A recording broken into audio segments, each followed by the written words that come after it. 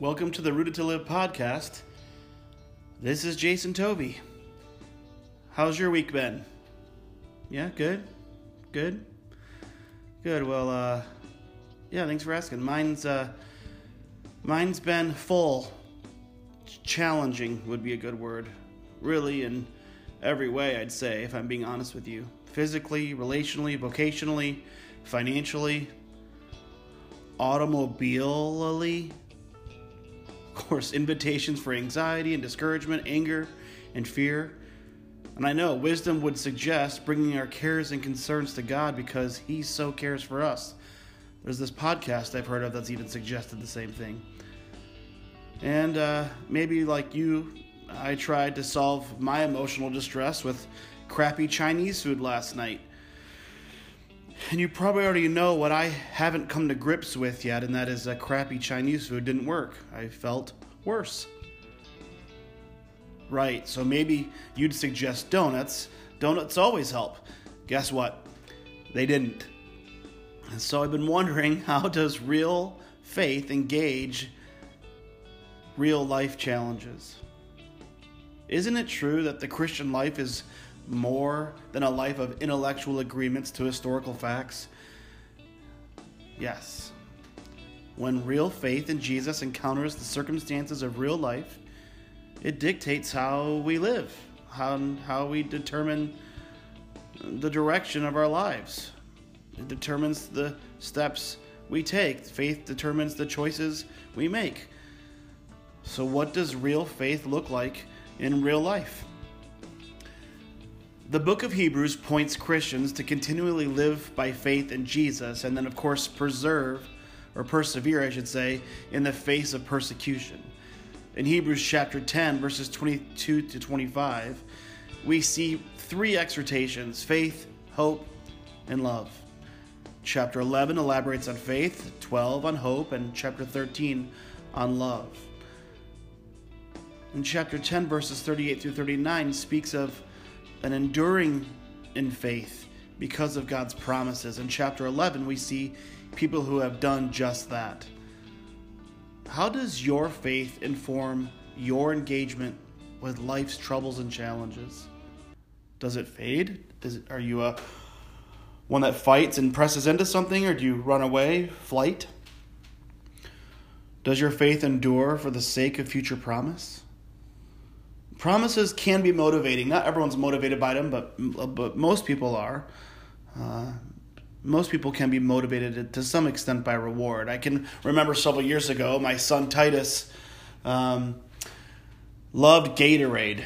Any kind, all kind, mountain, blueberry, mist, whatever you want to call it. Any kind. And we used to encourage him to do well at school, to listen and obey his teachers, and to treat other students kindly. We used to motivate him, and he'd get reports back from the teacher at the end of each day. And so we would reward him or motivate him with the promise of his own huge Gatorade. And eventually he had a series of days that went very well, and we gave him his own Gatorade.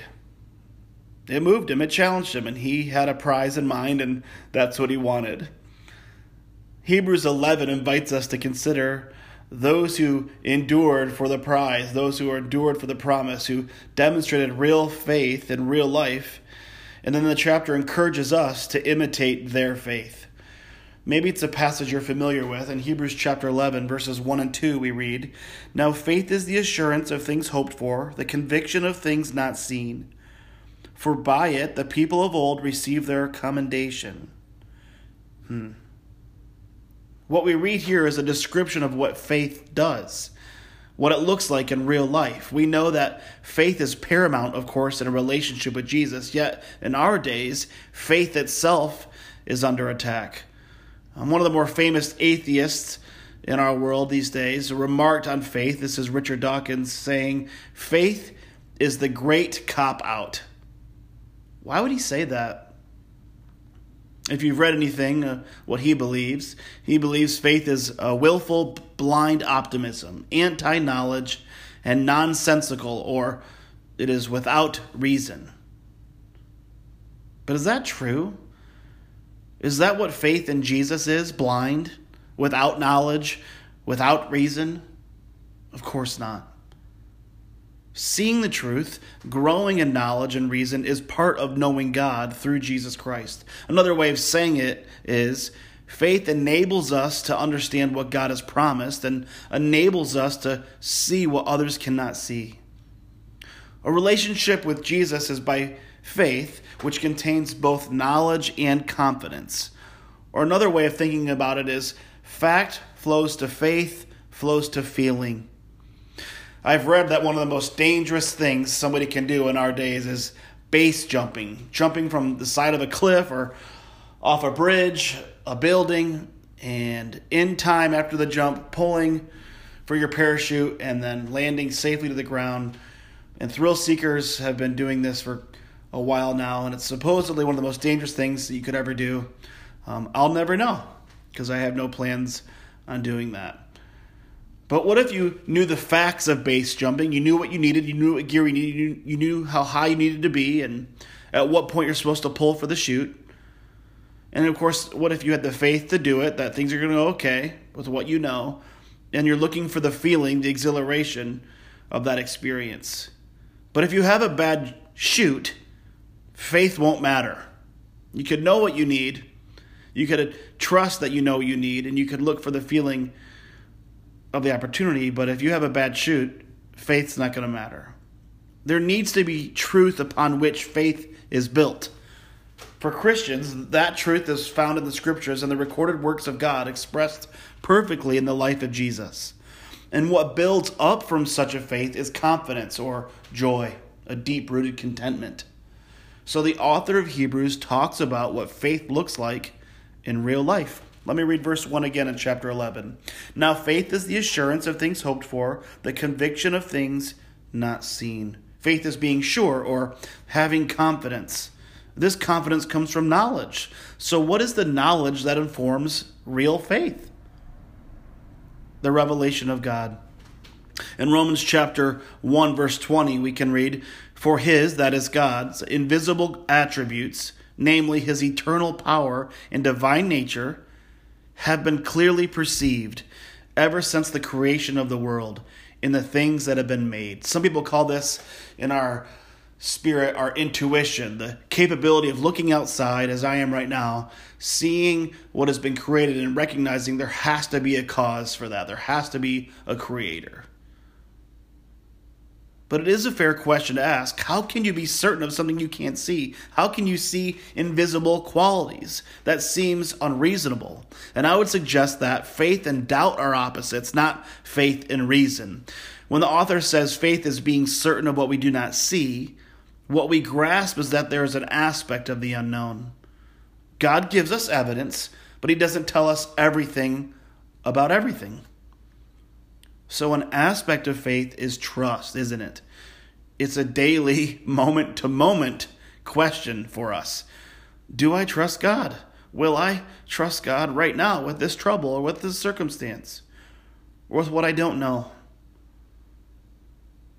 A few verses later in chapter 11, I think it's verse 6, we can read that without faith it's impossible to please God. I would say the inverse then is true as well. Faith is what pleases him. He's constantly inviting us to trust him with anything, with everything. Faith is being confident of what we hope for and convinced of what we do not see. This conviction is in God, that what he has promised he will perform. So another way of saying this is faith is, number one, being sure of God's promises, that they are worth our hope. Maybe a scripture you hid in your heart years ago is John chapter 3, verse 16. That God, in his great love, or so loved the world that he gave his only son, that is Jesus, so that whoever would believe in him, place their trust in him, believe into him, is the real phrasing there, wouldn't experience eternal separation from the presence of God, but would experience eternal life. So a part of faith is being sure of God's promises, that they are worth our hope. And number two is being sure that the invisible God exists, that he is worth our trust. See, a common lie about faith is that it's blind optimism. But what we see in Scripture is that real faith is taking what we do know about our Lord and His Word, and then moving in obedience even if we don't know the specific outcome. We don't know the outcome, but we know who we're trusting. What about now when someone says that they lost faith? Well, that would typically mean that there's a loss of confidence. Isn't that right? Why would someone lose confidence? I would suggest it's probably because a desired outcome or evidence isn't currently seen, even if the original evidence that led to faith remains.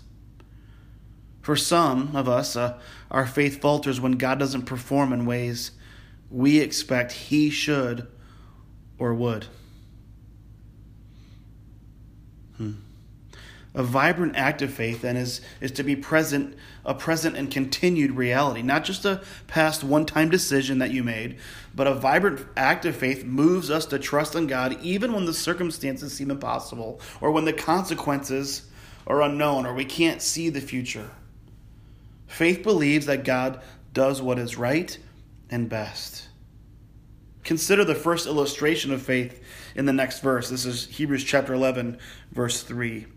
By faith, we understand that the universe was created by the word of God, so that what is seen was not made out of things that are visible. By faith, we understand that God created the universe out of something that cannot be seen, ex nihilo. One either believes or disbelieves the opening lines of the Bible about creation. We can't relive the account today, of course. We can't go back there. It's by faith. We take it by faith. So the author is right. The past cannot be seen, so it requires faith or trust. Isn't it true that it requires faith to take God at His word concerning both the past and the future? See, what's interesting is that many folks can trust God with eternity future, or the promise of going to heaven, or being in God's perfect kingdom one day. Some can even trust God with both the future and the past. Some people struggle with the past, but many people have come to the freedom and the peace that comes from trusting God not only the future but also our past, that Jesus exchanged His life for ours, removing the guilt and shame and harm and sin of our past. It's done. It's over. So if we can have faith in Him for our future and our past, why is it so challenging to trust Him with the present? And I'm asking myself today, why is it so hard to trust Him with current troubles or challenges or unfairnesses, financial concerns, over vocational concerns, relational? If we can trust that God created, if we can trust that Jesus rose from the dead, if we can trust the promise of being with Him for all time, can't we trust Him with whatever's happening at 4 o'clock today?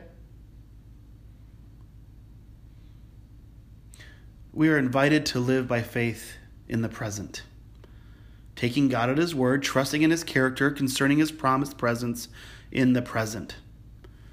Faith for salvation that isn't simply about heaven one day, but a present tense assurance, provision, security, commitment, the promise of His love and forgiveness and peace for right now, for this moment now, hope. And God, I believe, is inviting you to trust Him today. He's inviting you to faith today, real faith in your real life today. And I invite you to talk to Him about it.